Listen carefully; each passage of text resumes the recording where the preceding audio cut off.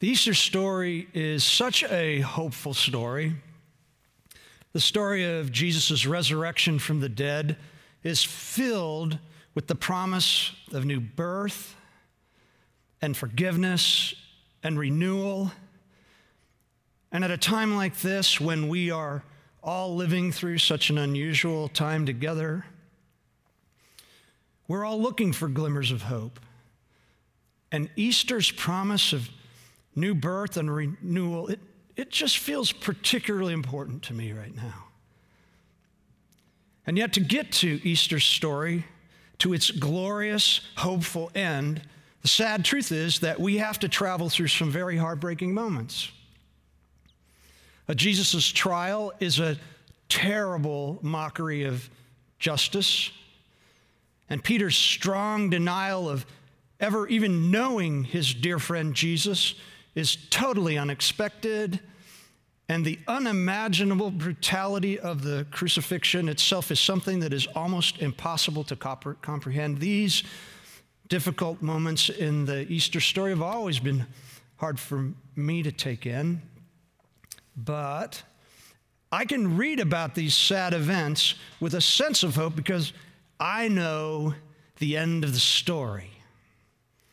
I know that on Easter morning, Jesus will rise from the dead. He will bring forgiveness and new life. He will change the trajectory of the entire history of the world for the good forever.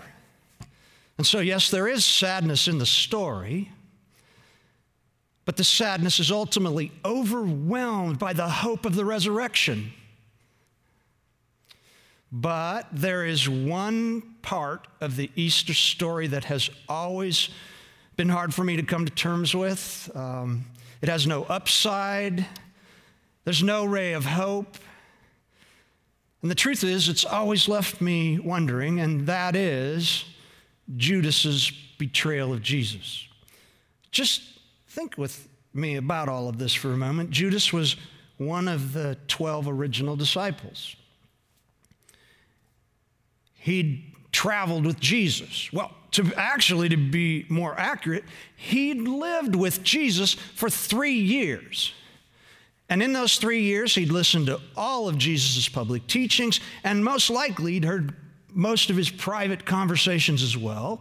And in those 3 years, he'd watched Jesus perform countless miracles, and he'd seen him drive out multitudes of demons, and while Jesus was changing people's lives for the good, there was Judas every moment. Judas had been one of Jesus' trusted insiders. And yet, he betrayed him. This is so hard to figure out.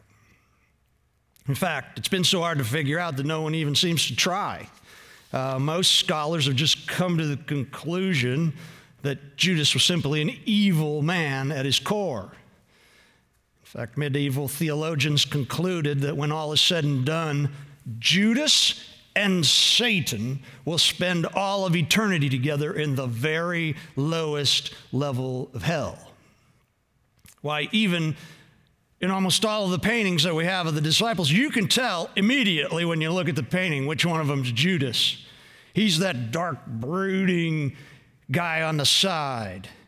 He's the one that's slinking around on the edges of things. But the truth is, the Bible doesn't tell us too much about him. All 4 Gospels do mention him, but none tell us at all about Jesus calling Judas to be his disciple. And only a couple of the Gospels give us any detail whatsoever about him, except that all 4 Gospels, Matthew, Mark, Luke, and John, they all tell us that he betrayed Jesus by turning him over to the Jewish religious leaders. But the question remains, why would he do this? What could possibly have driven Judas to turn on Jesus? Jesus, of all people. Well, we're now in the 3rd week of our Easter series. that we're calling In the Moment. It's our look of the events of Easter through the eyes of Jesus' disciple, Peter. And 2 weeks ago, Dave talked about what happened on that chaotic night that we refer to as the Last Supper, and then last week Barry took us into the Garden of Gethsemane, and we saw the disciples' inability to stand with Jesus in his darkest hour, and now we come to Judas. Now, we believe that we can have a pretty good picture of what Peter thought about the whole of the Easter story by reading the Gospel of Mark. And just as an aside, I'm going to put on the app all of the technical reasons that we believe that the Gospel of Mark is essentially Peter's recollections of his time with Jesus. And yes, Peter did have a couple of things to say about Judas, but not much. He tells us in Mark 3, verse 19, that Judas Iscariot was one of the original disciples. He's giving a list of the 12 when Jesus called them, and he names Judas last. He says, Judas Iscariot, but he adds this with his name right there. It says, the one who indeed betrayed Jesus. In fact, that word in the Greek that gives us indeed is to, like if anybody's wondering about it, it was really him.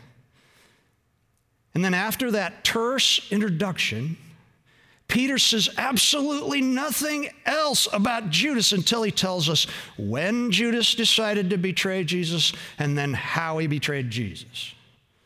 And that's all he tells us. Now, I think that there may be a good reason that why Peter is so thin on details about Judas. Peter, if you know his story, and Barry talked a good deal about this last week, Peter had his own embarrassments to deal with when it came to the time around the arrest and the trial of Jesus.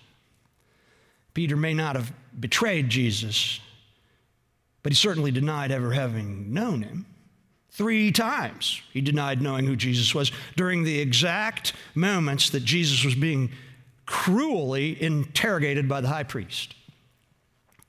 My bet is that Peter didn't want to do a lot of finger pointing, especially when it came to retelling this moment in history, because Peter knew that he had a lot to answer for himself. But I do think that if we take all that we do know about Judas and we do a little CSI sort of thinking, we can figure out what it might have been that motivated Judas that night he betrayed Jesus. First, let's start with his name. His name is Judas Iscariot. Iscariot was not his last name. It simply means man from Kerioth. And Kerioth was a town in the south part of Judea, and it was about a day's walk south of Jerusalem. So here's Jerusalem, and here's Kerioth, about 20 miles from there. Now, what this means is this. What it means is that Judas was the only one of the 12 disciples who was not from Galilee. And Galilee here's Judea with Jerusalem here, and then you go up through Samaria, and then Galilee's way up here. It's way up there. It was a 3-day walk from Galilee down to Jerusalem. And in that day, the people from Judea were thought to be the sophisticates. And the Galileans were all considered to be country bumpkins. And they all had a country bumpkin accent. In fact, it was Peter's accent that made everybody else just assume that he knew Jesus on that night, that he denied knowing him. So Judas starts off being the only disciple that sounds like he's cultured. And he may have even had some kind of Judean urban education that made him the right candidate, as John's gospel tells us, to be put in charge of taking care of everybody's money. He took care of everybody's money. And it might be because he was the only one who knew how to count like he did. We can also assume if Judas was from Judea, He'd most likely first met Jesus when Jesus made that 3-day trip from Galilee down into Judea to be baptized by John the Baptist. My bet is this, that Judas was probably pretty serious about spiritual things, and he'd been listening to John the Baptist, who was just in his neighborhood. And then along comes Jesus, and he chose to follow Jesus, and he traveled back up those 3 days' walk up to Galilee to follow him. But unfortunately, though we hear nothing about Judas at all from the naming of the 12 disciples until almost the end of the story, that's about all we get about him. There is an important moment, though, a really important moment that takes place 1 week before Jesus goes to the cross. But before we talk about that, I want us to think about something else. We can assume that during the 3 years that Judas spent with Jesus, that he was involved in everything that the other 11 disciples were involved in. He saw all the miracles. He heard all the teaching. He was sent out by Jesus to spread the news of the gospel. He was also given authority from Jesus to cast out unclean spirits and heal the sick. Nothing ever tells us that Judas was standing on the sidelines during any of Jesus' ministry.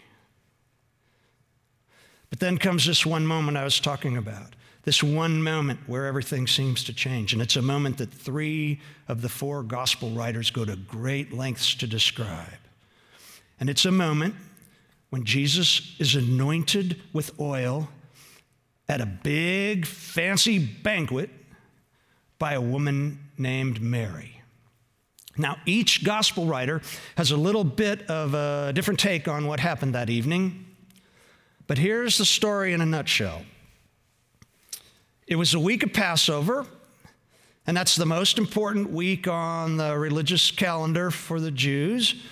And Jesus was the guest of honor at a large banquet that was held in the town of Bethany, and that town is just outside of Jerusalem. So it makes sense that everybody was going to go to Jerusalem for Passover, and Jesus is in Bethany. And Lazarus, the man that Jesus had just recently raised from the dead, was also at this banquet, because guess what? Bethany was Lazarus' hometown.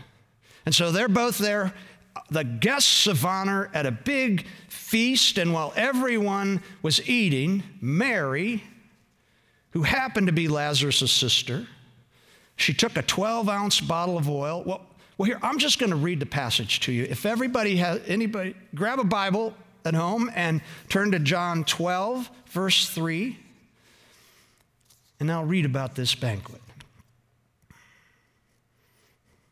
This is what it says. Then Mary took a 12-ounce jar of expensive perfume made from essence of nard, and she anointed Jesus' feet with it, wiping his feet with her hair. The house was filled with the fragrance. But Judas Iscariot, the disciple who would soon betray him, said, "That perfume was worth a year's wages. It should have been sold and the money given to the poor." Not that he cared for the poor. He was a thief, and since he was in charge of the disciples' money, he often stole some for himself. Jesus replied, "Leave her alone. She did this in preparation for my burial. You will always have the poor among you, but you will not always have me." Now, this story is in 2 other Gospels. Matthew talks about it and Mark talks about it. And in both of these Gospels, the very next words after Jesus finishes saying what he said, the very next words are these: "Then Judas decided to go to the leading priests and find out how much they would pay him to betray Jesus." It seems very clear to me that Jesus' rough, public response to Judas trying to look like some pious religious man who was deeply worried about the poor in front of a crowd of probably Jerusalem bigwigs, this response of Jesus toward him just cut him to the core. Now remember, they're in Judas's territory now. They're not up in Galilee anymore. They're in sophisticated Judea. And if there was any place that Judas wanted to make a great impression, it was here. And Jesus had publicly called him out. He'd publicly shamed him. He'd publicly made him look like a fool over the actions of a seemingly ridiculously acting woman. In fact, the Greek here isn't as nice as the NLT's leave her alone. It simply says, alphais autein. Alphais autein. It means leave her. That's exactly what it means. And we know that these words of Jesus would have made Judas the talk of the town. He'd have been the butt of every joke the next morning. Did you hear what Jesus said to Judas in front of everyone last night at the big banquet? I'm sure alphais autein was just ringing loudly in Judas's ears. And what seems to have happened was that Judas decided right then and there to find a way to get even, to make Jesus pay for shaming him, especially shaming him in public, at a fancy dinner over the extravagance of a woman. Now, we do know from what we read in John's gospel that Judas was hiding a secret. He was stealing the disciples' money. One of the most important spiritual acts, or public spiritual acts, of the Jewish world in the first century was to give money to the poor. So it would have been easy, if you were in charge of other people's money, to take some for yourself and say, well, I just gave it to the poor. I gave it to the poor, and you could put it in your own pocket. My bet is that Judas went to the religious leaders thinking he could turn Jesus over to them. They'd rough him up a bit. They'd bring him down off his high horse for a while. They'd put him in his place, make him go through some public shaming of some sort during Passover week of all times. And Judas could get silent revenge. And it'll all be over in a little while, and he'd just feel better about it. You see, Judas knew that it would be really hard for these religious leaders to know which man in a large crowd was actually Jesus. Remember that nobody had photographs of anybody back then. Nobody had pictures of anybody. Everybody had a beard. Every man had a beard. They all dressed essentially the same. And this group of Galileans all had the same accent. It was going to be really hard to know which one of these fellas was Jesus, but Judas knew who Jesus was. He could tell him from anybody else, and he could even take the religious leaders right to him in the middle of the night when all the crowds who loved Jesus were all in bed, and they could do this quickly, and he could be the perfect man for them, and that is exactly what he did. I am confident that he did this to get even, to get revenge, to placate his sense of being unjustly shamed, and to give Jesus some of his own medicine, and would all help keep his secret of stealing money under wraps. What we do know about Judas is that he didn't expect anything that happened after he turned Jesus over to them to happen. Listen to what it says in Matthew's gospel in chapter 27. If you want to turn to Matthew 27, verse 1.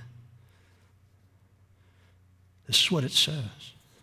Very early in the morning, the leading priests and the elders of the people met again to lay plans for putting Jesus to death. Then they bound him and led him away, and they took him to Pilate, the Roman governor.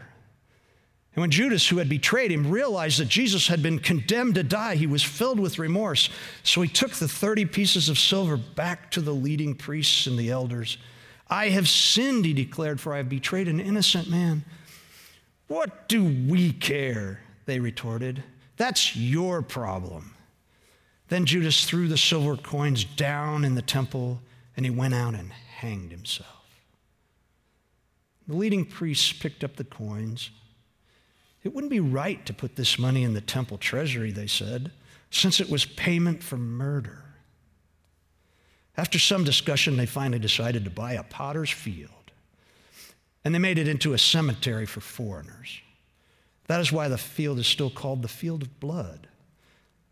This fulfilled the prophecy of Jeremiah that says, they took the 30 pieces of silver, the price at which he was valued by the people of Israel, and they purchased the potter's field as the Lord had directed.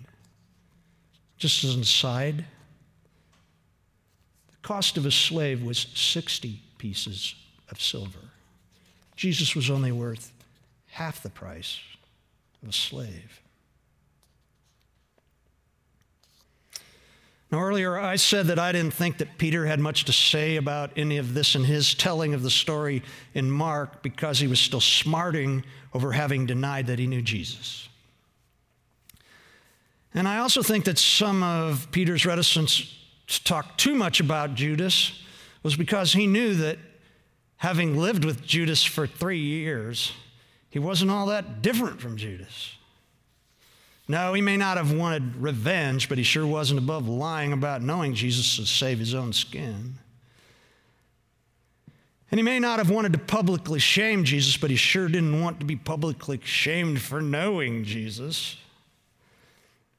I'm sure that as Peter thought about things, as he thought about the events surrounding Jesus' death and his resurrection, and as he thought about all of the disciples' actions that night, he saw that everyone had their own moments of failure,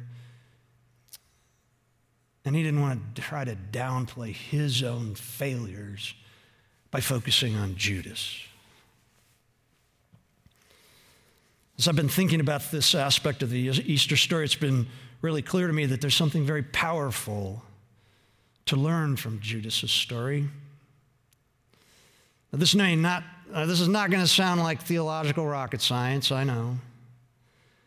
But it is way too easy to point fingers at other people. Yes, we do know that Judas's desire for revenge became so strong that 2 of the gospel writers tell us that he even opened himself up to the presence of Satan. My thinking is that Satan wasn't going to give Judas an opportunity to back out of this one. And so he took advantage of a dark opening that he saw in Judas' soul that night.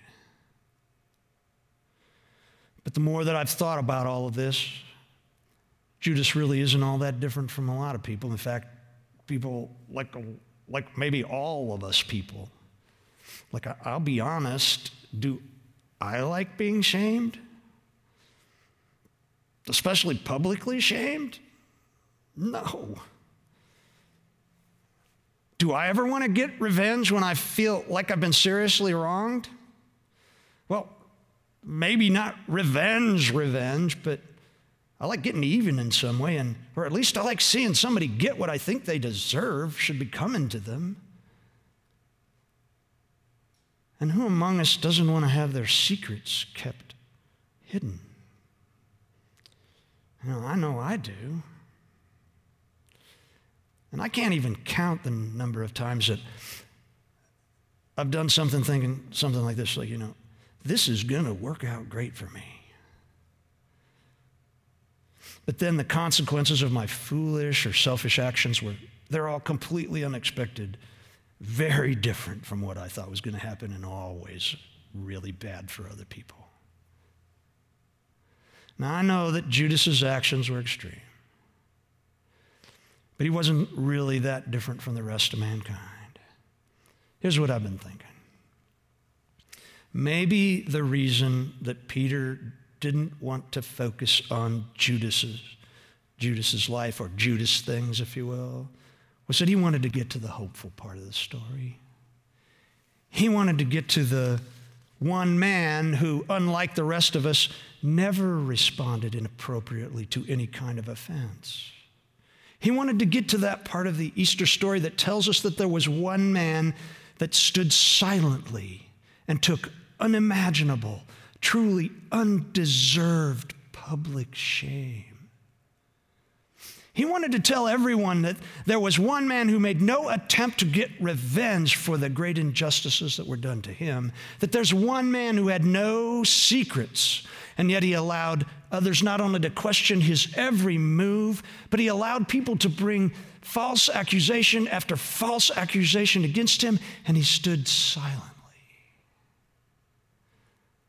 And we all know who this one man is. It's the same man who said this to Judas after Judas had kissed him as a way to tell the temple guards, "This is the man you want." Jesus said, "My friend." At the moment of the betrayal, he called Judas his friend. He said, "My friend, do what you've come to do." Only Jesus could have called Judas his friend in that moment. Only Jesus. I think this is why when Peter was later writing a letter to Jewish believers, it's a letter we now call 1 Peter, but when Peter was writing this letter, he wrote these words. And they're words that I am certain they reminded him of both of Jesus and of Judas on that night. These are words that scholars believe either were a hymn that the early Christian church sang, or they became an early church worship song. We don't know which one, but Peter wrote this. He said, Jesus is our example, and we must follow in his steps. He never sinned, nor deceived anyone. He did not retaliate when he was insulted, nor threaten revenge when he suffered. He left his case in the hands of God, who always judges fairly. He personally carried our sins in his body on the cross so that we might be dead to sin and live for what is right. By his wounds you are healed.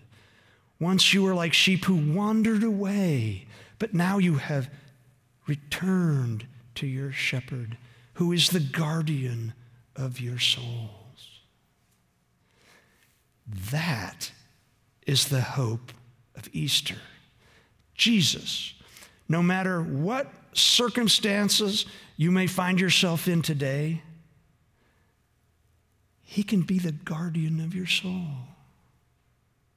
Jesus is the one who sees us for who we truly are, and yet he willingly carried our sin in his body on the cross.